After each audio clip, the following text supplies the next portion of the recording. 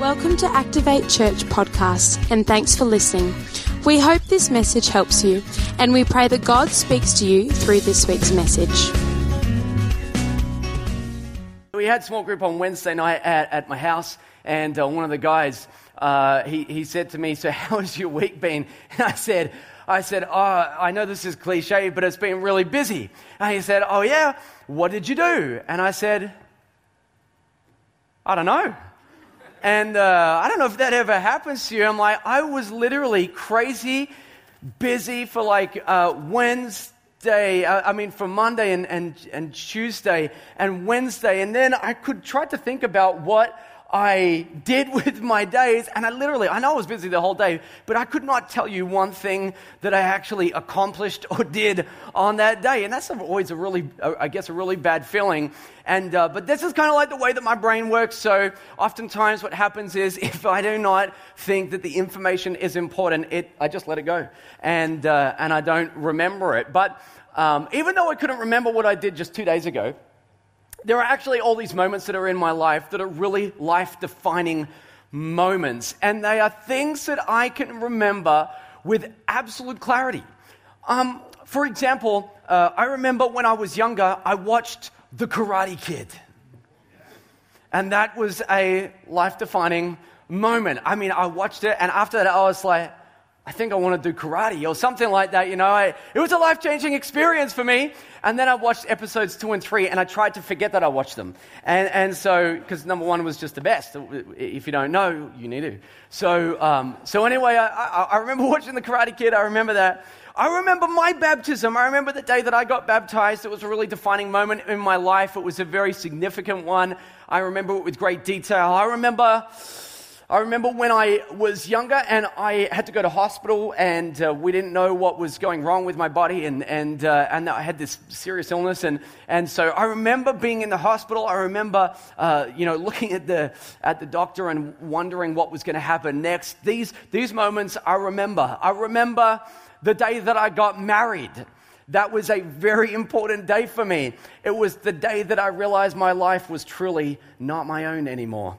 And then to reinforce that, we decided to have children, and now my life really is not my own. It pretty much belongs to the other 4 people in my immediate family. And so I remember those days. I remember when I had my son Judah. He's our oldest boy. He is 8 years old. And I remember this moment where I was holding him in the hospital, and he was just the most beautiful thing that I had ever seen. And no one else was there, and it was just me and him, and I was looking at him, and he was looking at me, and I remember that with such clarity because it was a life-defining moment. And when it comes to really your life and the defining things that happen to you, I have realized that life doesn't boil down to this one event. It's not this one defining moment.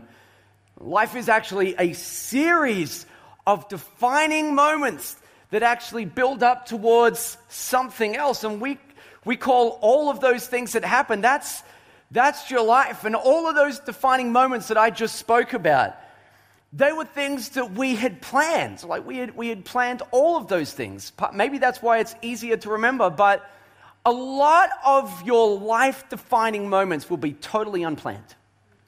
You didn't see them coming. You didn't know that it was going to be a life-defining moment when you woke up in bed that morning, but something unplanned happened and it changed the course of your life. I remember years ago, I was in a job that I absolutely hated.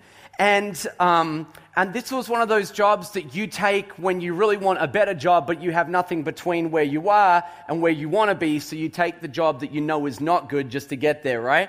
This is the kind of sales job where they play techno music at 7 a.m. And I don't even like techno music, and it shouldn't be played at 7 a.m. And so anyway, this is what they did, and the environment was so fake, and And like, if you don't know me, just know this. I have a aversion to phoniness and fakeness. I can't stand it. I just hate it. So everyone, in this job, everyone would get into the room together, and because everyone's trying to be pumped up because we're about to go out for a day that, in all honesty, is going to suck. And so because of that, everyone's trying to have a positive attitude. How's your day? How's your week? And everyone's like, it's good. But really what we were thinking is, I hate my life right now, and I wish that this was all over. And so anyway, I just couldn't do it one more time. And I went up the stairs, and I was halfway up the stairs. It was on a second story of this building, and I was halfway up the stairs, and I just stopped, and I just had this moment with God, and I said, God,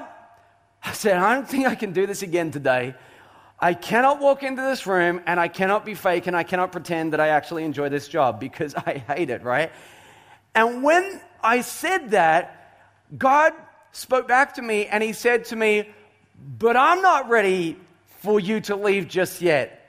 I want you to stay. And this was a life-defining moment in the sense that at that very moment, I really did have a choice. I could have just said, well, you know what, God, that's great that you want to do something, but guess what? I don't want to do what you want to do. So I'm leaving and I'm quitting. But I decided against that, and I decided that, you know what, God, if you want to teach me something, or if you want to change something, whatever it is that you want to do, I'm prepared to stick around to see that happen. And it became a life-defining moment. I'm convinced that some of the opportunities that I have now are a complete result of the fact that I was faithful back then. And because of what I did back then, God said, well, if I can trust you with the small things, maybe I will entrust you with some bigger and more important things. I learned something through that process, because really what I said to God that day is, why am I here? Have you ever said that? It's like, you're just like, all right, why am I here? Like, I don't want to be here. I don't want to be a part of this. Why do I have to be here, And I've realized that when God wants to change an environment or a place or a person's life, he always does it by sending his people into that space to change it. This is how he does it. He sends people into that space to change it. And one of the things that I recognize is that God is very good at sending, but he is sketchy on the details. In other words, like, how many people have said, God, I will do what you want, and then he tells you, and you say, I'm in, but you don't really even know what you just signed up for. He doesn't give you the details up front because you'd quit before you even start, And so he can be a little bit sketchy on the details. And sometimes what happens is we walk into a situation or a circumstance, and when you have, or if you've ever had this thought where you see a situation and you say, man, what is happening right now in this environment or this person's life or whatever it is, right?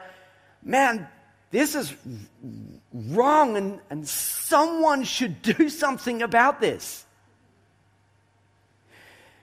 It's you. You are the person that God has sent into that environment to change it. The reason why you're there, and you know that things need to be changed, if you just look at the circumstances, you realize, oh, wait a minute, I'm here. Why am I here again? Oh, okay, something needs to be changed. If you think that someone should do something, that person is you. Just look at the person next to you and say, it's you.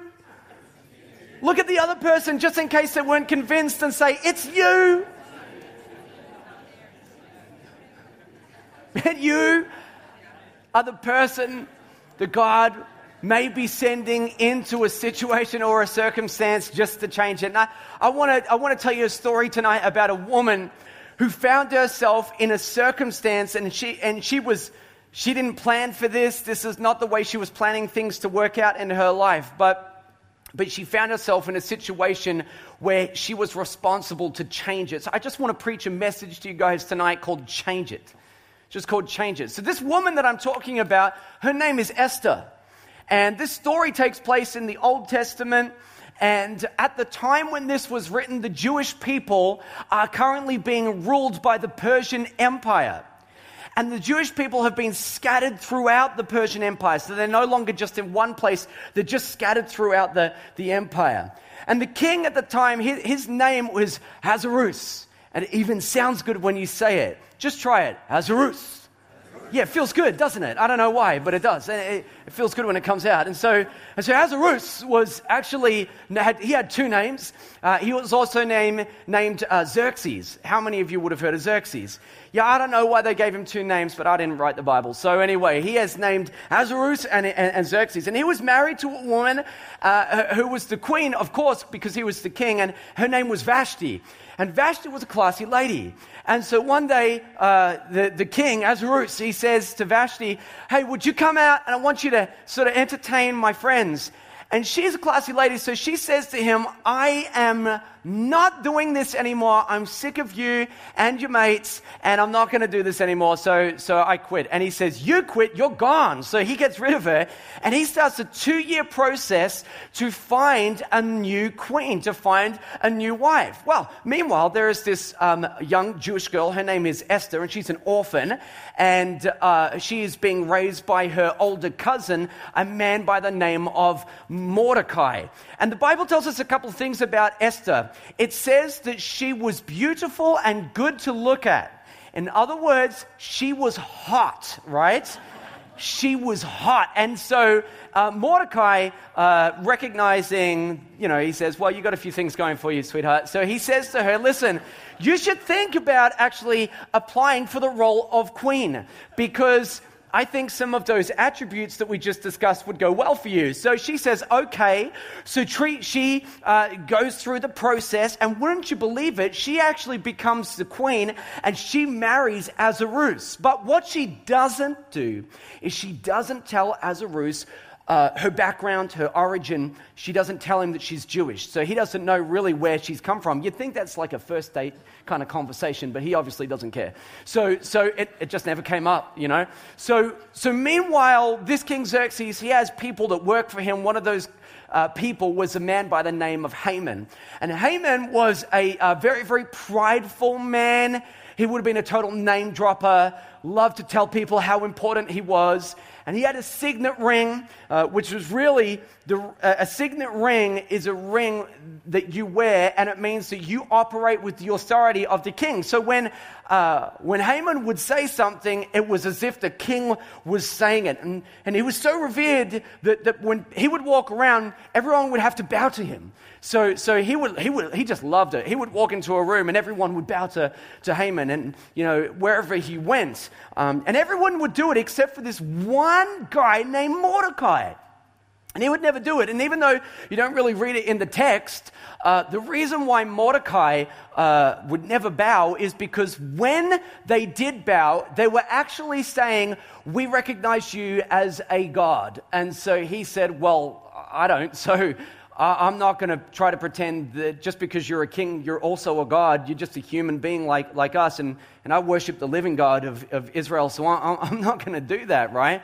Well, Haman hated that. He absolutely hated it. He hated the fact that, he wasn't shown the proper courtesy and respect. So because he was so disrespected, he actually makes a plan with the authority of the king, and he makes a plan to basically wipe out all the Jews. That is what we call a disproportionate response to the situation, So you didn't bow to me, I'll kill your family, I'll kill everyone you know, we will wipe you out. And this is how he did it.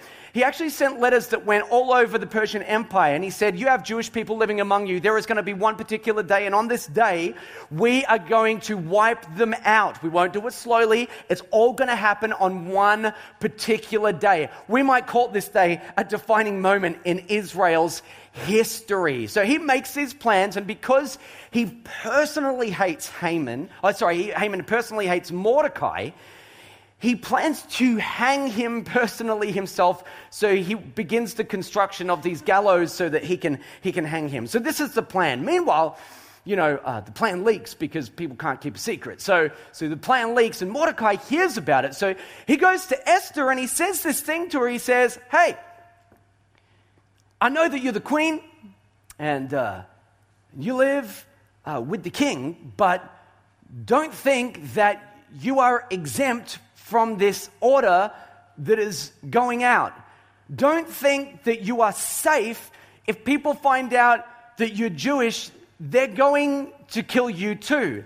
And then he says to Queen Esther, Esther, you must consider at this moment that the reason why you are queen is not because you're hot. You must consider that the reason why you got ahead of everyone else is because God knew that there would be a defining day, a moment in history that would require somebody in a position of authority and power. And so God, recognizing what was going to happen in the future, installed you into the kingdom early, the Persian kingdom early, so that when this happened, you would have the power to change it. He said, you must consider that. And at this very moment, Esther looks back over her life and she realizes for the very first time why she's there. She may have never asked that question before. This is a totally unplanned and yet defining moment. But she suddenly realizes the reason why she's there. Sometimes the reason you are where you are is so that you can change it. And I don't know everything that's happening in your world right now, so I don't really know what your it is, but your it could just be your workplace. But it needs to change. Your it right now could be a sickness. Somebody's been diagnosed with cancer or some form of mental illness, and you see that, and as a person who understands how things should happen in the kingdom of God, you say, hey, this isn't right. Somebody should do something about it. It's probably why you're there. And so you just are put in a position where you can change it. And you start to look back over your life and you start to see all the things that have happened in your life, and you realize that those were events that really became preparation so that one day God could actually send you into an environment so that you could change it. God has led you through a number of battles, and some have resulted in victories, and maybe some are losses, but even though everything has happened the way it's happened, these things have been preparation. And God has been doing things in your life, getting you ready so that one day He can send you into an environment that needs the power of the Spirit of God to be at work in it. And He sent you there so that you can change it. You know, often the things you think are going to break you are the things that make you. You think that it's going to take you out, but it all depends on your perspective. If you would be familiar with the story of David and Goliath, David's a 17-year-old young guy who has to take on a giant, this warrior called Goliath. But Goliath is really just, in every sense of the word, a huge opportunity for David to get closer to the throne. And where everyone else was worried about what Goliath could do to them, David just saw his situation differently. And where everyone else saw fear, he saw opportunity. See, sometimes your greatest battle might just be your biggest opportunity. Battles are often an invitation to a better destination. And your opportunity, it comes in the form of a battle. It's just something that you need to face. It's something that you need to look at. It's something that you need to deal with. You didn't ask for it. It's a defining moment in your life. And you just happen to find yourself there, totally unplanned, but there's an opportunity there.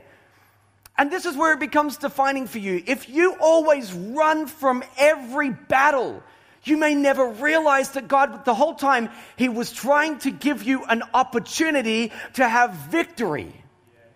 And that's why you're there. That's why He sent you. Sometimes you need to let your big problems know how big your God is. And you see a really big problem and you say, do you know how big my God is? Sometimes you just need to face your situation and say, do you know who I am? Maybe you shouldn't say who I am. Maybe you should say it more like this. Do you know whose I am? There's a big difference. Do you know whose I am? I know that this situation looks big. I know it's a mountain of a problem. I know this is one of the biggest battles that I face, but I'm not really seeing this like a battle that I can't fight. I'm actually seeing this as an opportunity for God to do something significant, and I do not plan to run from this battle, because what I want to see is what God will do when I place my life in His hands. And I am prepared to put myself in this position so that later you can send me into a situation and I have a history of faithfulness, so that later on you will set me up and send me so that I can walk into a situation that needs to be changed and I can change it. I think that a lot of the time when we face really difficult things, our confidence really doesn't come from like how smart we think we are. Oh gosh, if that's where all your confidence comes from, you are going to have some major problems in your life. You know, your confidence really shouldn't come from how powerful you think you are, because it's not by might or by power, but it's always by God's Spirit that we overcome the biggest obstacles that we face in our life.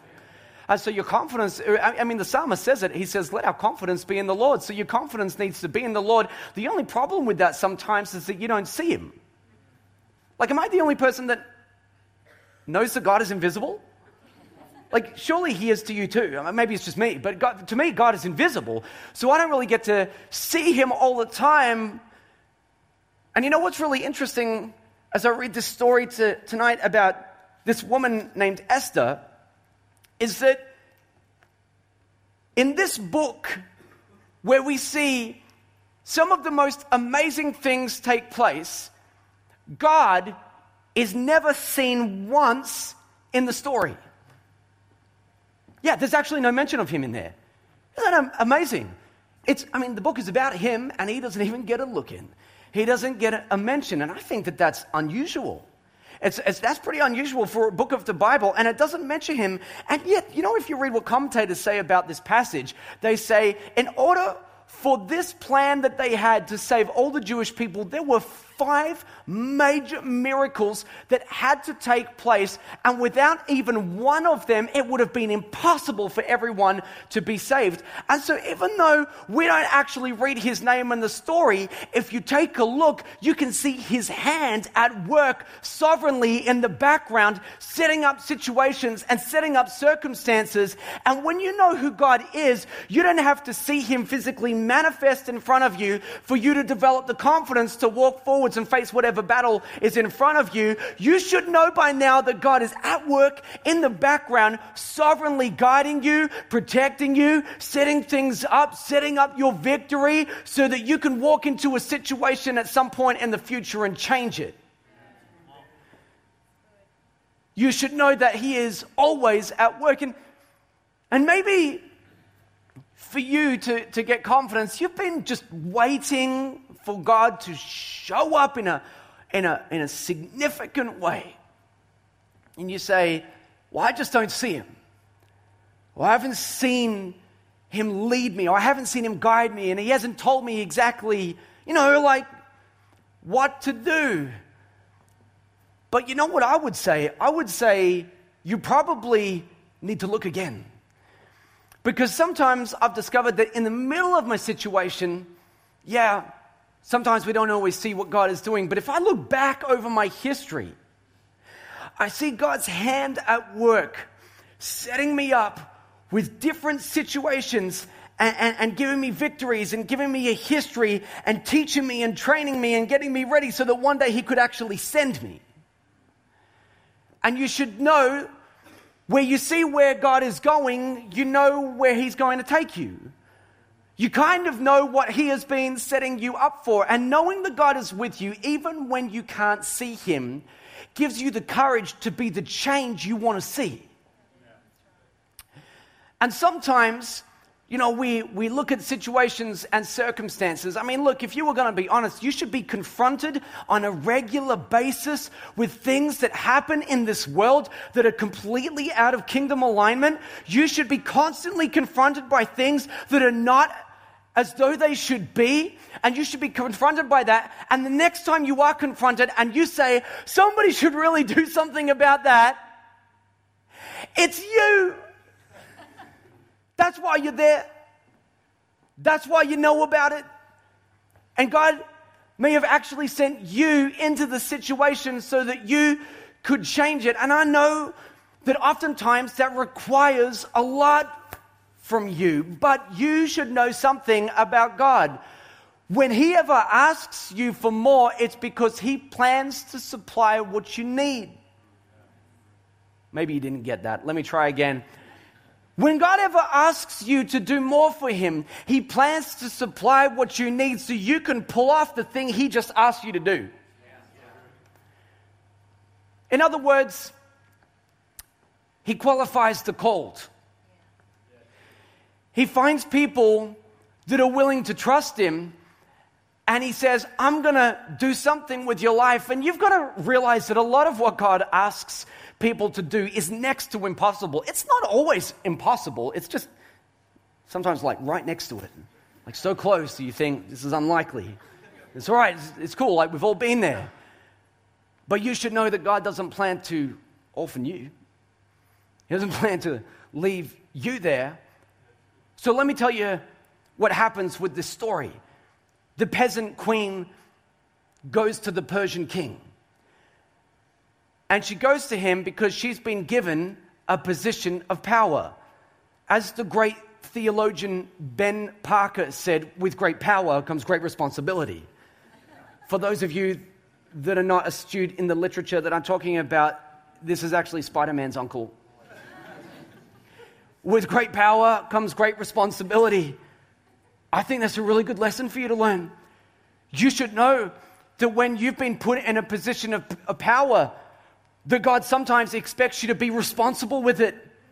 That when he set you up by putting you there in that position, giving you authority or giving you power, he put you there so that you could be responsible with it and do something about it. So anyway, Esther, recognizing that her life is just as in danger as all the other Jewish people, she goes to the king's court and she stands in a place where the king will see her. Now, she can't just walk into the court, because if she walks in and approaches the king and he hasn't summoned her, he can kill her, right? Just for approaching him in that way.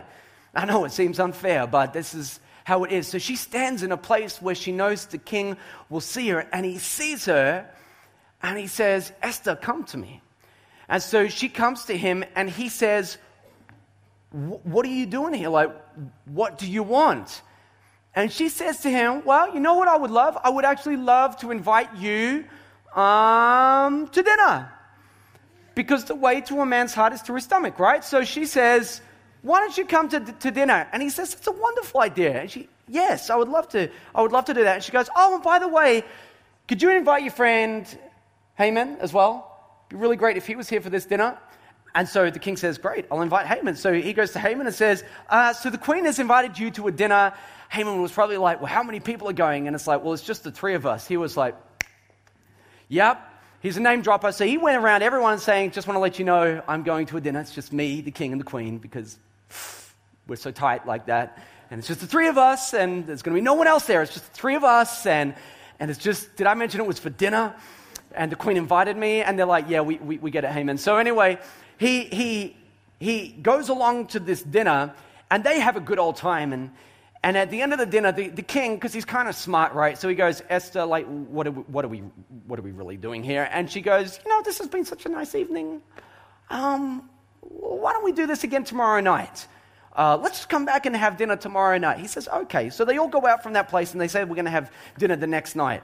So Esther and the king, they go off, but Haman goes home and he's still bent on wanting to hang Mordecai. So he goes home and he starts to make sure that the gallows that he's building to hang Mordecai are all set and prepared. And he's planning on doing this thing really soon because the day where they're going to wipe everyone out is nearly upon them. So it's all building to this. And so anyway, they go to dinner the next day and the king is there and the queen is there and Haman is there. And he says to her, this has been a lovely dinner. But come on, Esther, like, what are we really doing here? There's a reason for this dinner. And she says to the king, yeah, there is a reason. I just wanted to explain to you that there is a plot that is against my life. And someone is planning to kill me because the thing that I haven't told you is that I'm Jewish. And I reckon around about this moment, Haman probably choked on his food. He was probably like, and he's thinking, did she just say that she's Jewish? And it probably occurs to Haman why he's now at the dinner. So he's like, where is this going? I think I know why I'm here now. And she goes, yes. And not only that, but the person that put this plan in place plans to wipe out not just me, but all of my family and everyone I know and all of my brothers and my sisters. Man, the king is enraged. He's like, who would do such a thing? I'm going to kill him. I'm going to take him out right now. Haman's like spitting his food out across the table. You know, he is peeking, right? So she says, the person who plans to kill me is Haman, and he's sitting right there. And Haman probably looked at the king and he was like, I am in so much trouble. I never saw this going this way. So he kind of freaks out, and the king doesn't know what he's going to do because he trusts Haman, right? So he gets up from the table and he walks out into the garden to think about what he's going to do. Well, Esther's now sitting at the table and it's just her and Haman, and it's a little awkward. So she leaves and she goes and sits on a couch somewhere, and Haman says, the only way I'm going to get through this is if Esther goes and begs for my life. And you know, there's a slim chance, but come on, let's try. So he goes in and he's kind of like groveling, if you can imagine, groveling to Esther, saying, can you please beg for my life from the king? Like, you're the only person that's going to be able to change it. And so the groveling is intense, right? So he's almost like kind of climbing on top of her, sort of a thing, groveling and pleading for his life. Well, this is where it gets really awkward, because around about the time that he seems to be climbing on top of her, the king walks back in. And he says, what are you doing? First of all, you plan on killing my wife. Now you're trying to sleep with her. Like, and I'm just outside, you know? So he walks in and he sees this situation and he says, you know what? I'm going to hang you on those gallows that you've been preparing for Mordecai. And that is exactly what happens. He takes Haman and he ends up getting hung.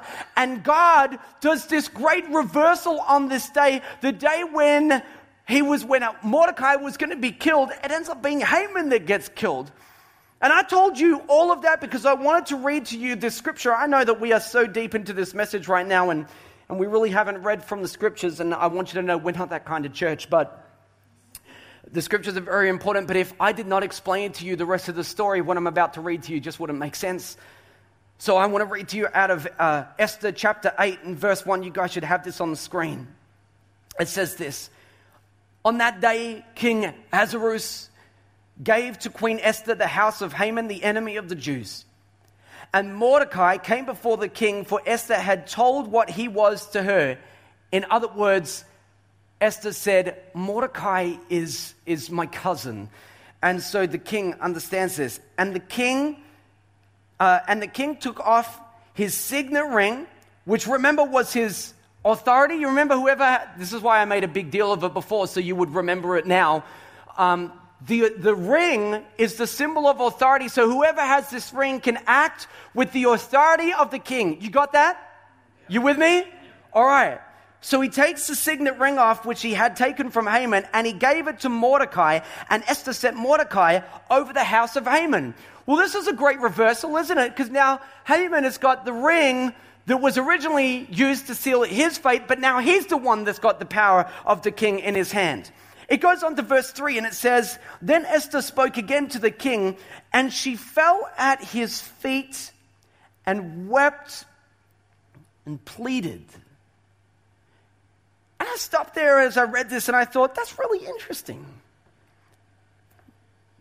That at this moment that Esther would come and she would beg and plead for the king to change it. I thought it was only interesting because Haman had lost the ring and Mordecai now had the ring, and because he did it, Mordecai already had the authority to change it. And it was interesting to me because I realized that maybe they didn't quite understand how authority works.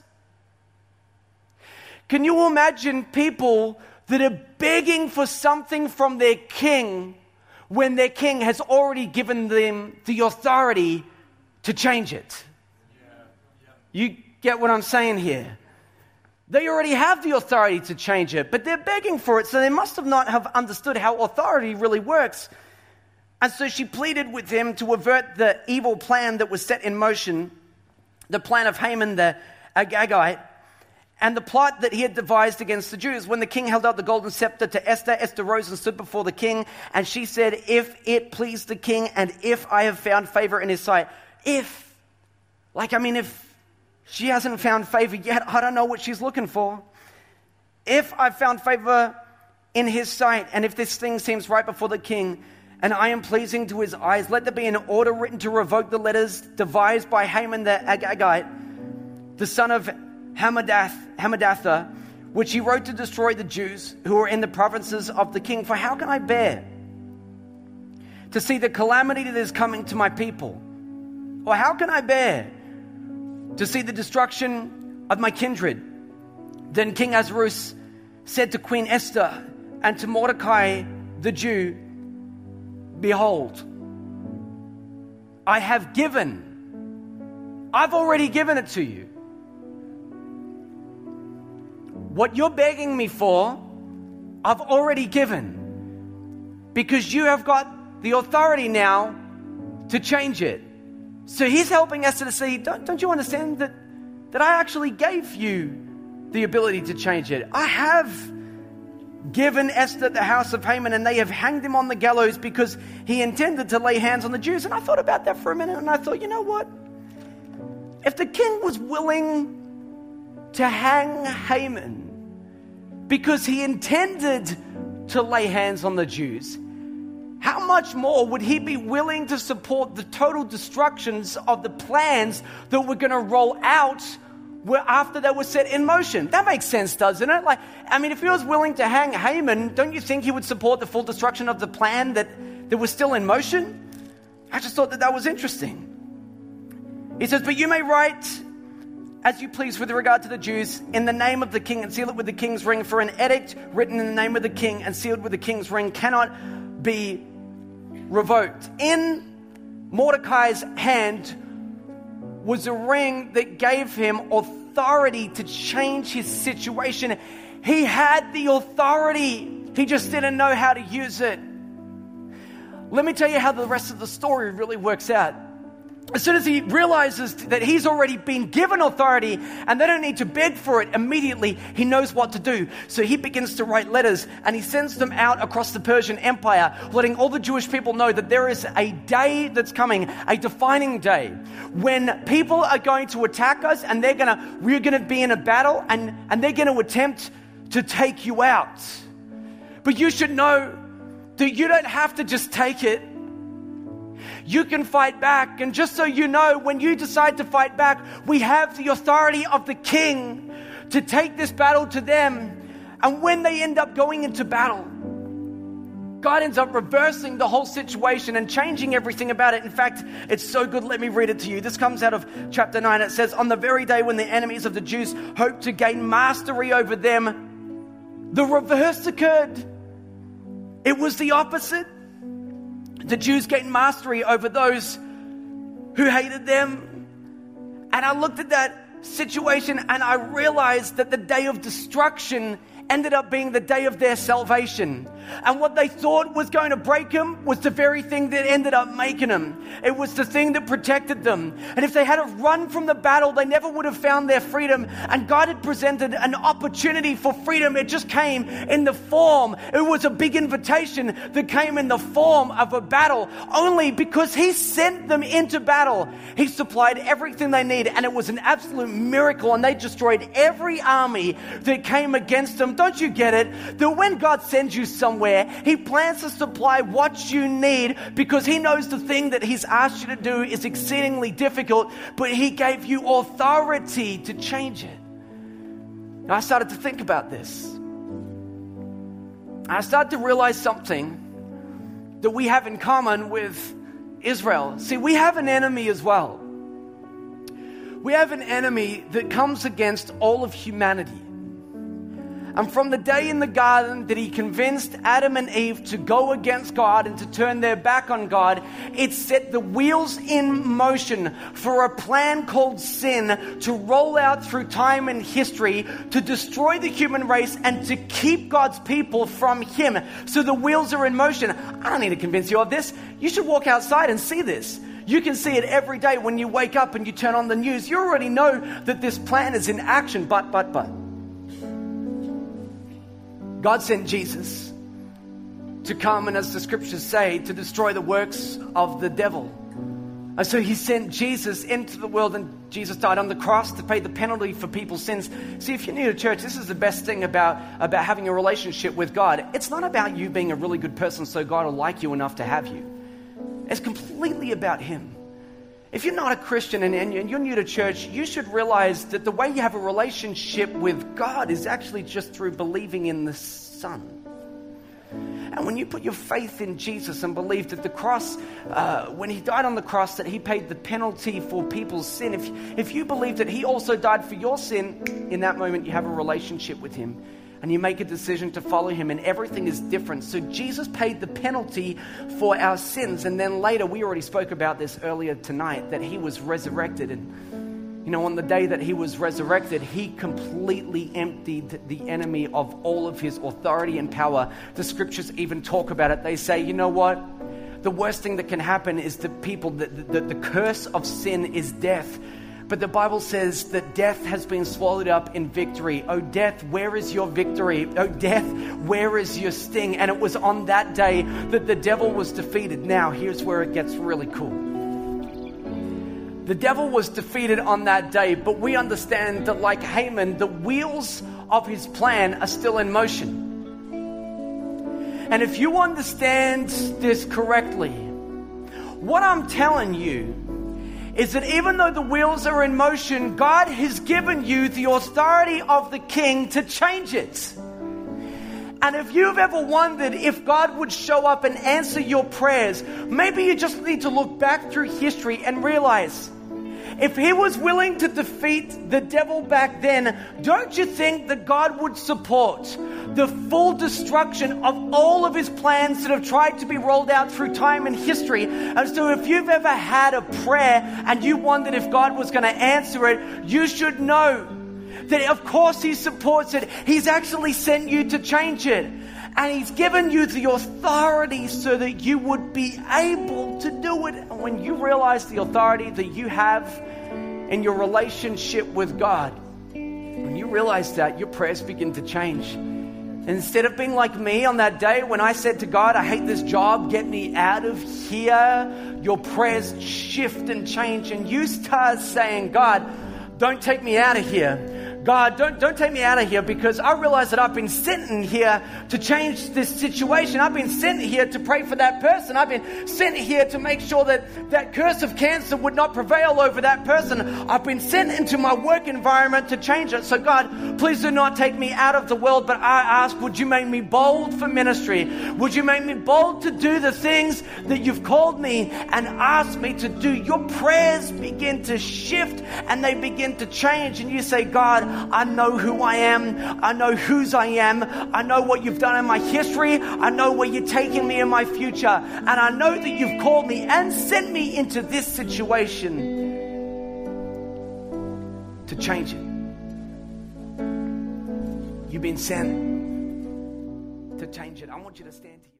We trust you enjoyed this week's message. For any more information about Activate Church, check out our website www.activatechurch.com or download our app online, and have a great week.